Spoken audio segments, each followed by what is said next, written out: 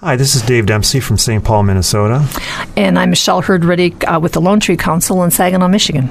Michelle, I'd like to talk to you today about the issues of human health and contamination of water resources in the Saginaw Bay area of Michigan. We've heard a lot over the years in various media about dioxin contamination in this area, but I've seen people on spring afternoons fishing out of the river where this dioxin contamination exists. Who's impacted and why are they still fishing?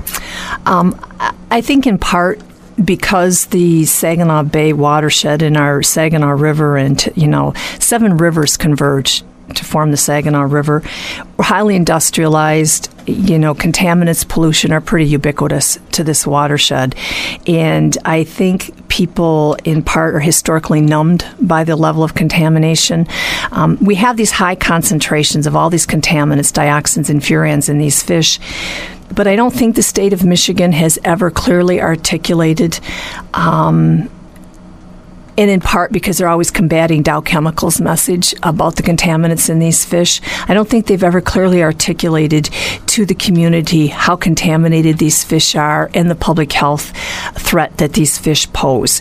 Who are the people that are affected? Is it your average guy next door we should be most worried about, that's fishing out of this river that might be affected, or who? Interesting, the studies from the Michigan Department of Community Health that were pretty exhaustive, and they did a fine job on the study. What they found was that the more affluent you were, the less likely, if you were white and affluent, you were less likely to eat the fish out of these rivers. White male sportsmen over the age of 30, I believe it was, tend to eat only the walleye, which is the least contaminated fish because the walleye are not a year-round inhabitant of the rivers. They go out into the bay.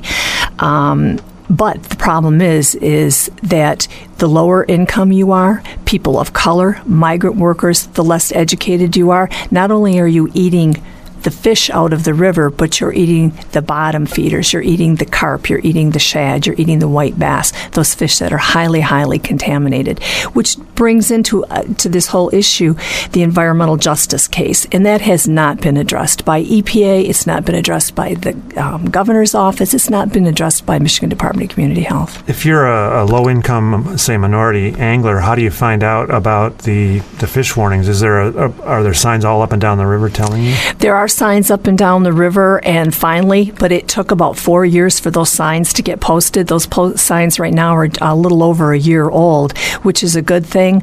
Unfortunately, this indigent community also doesn't have access to the internet where a lot of those postings and the information are.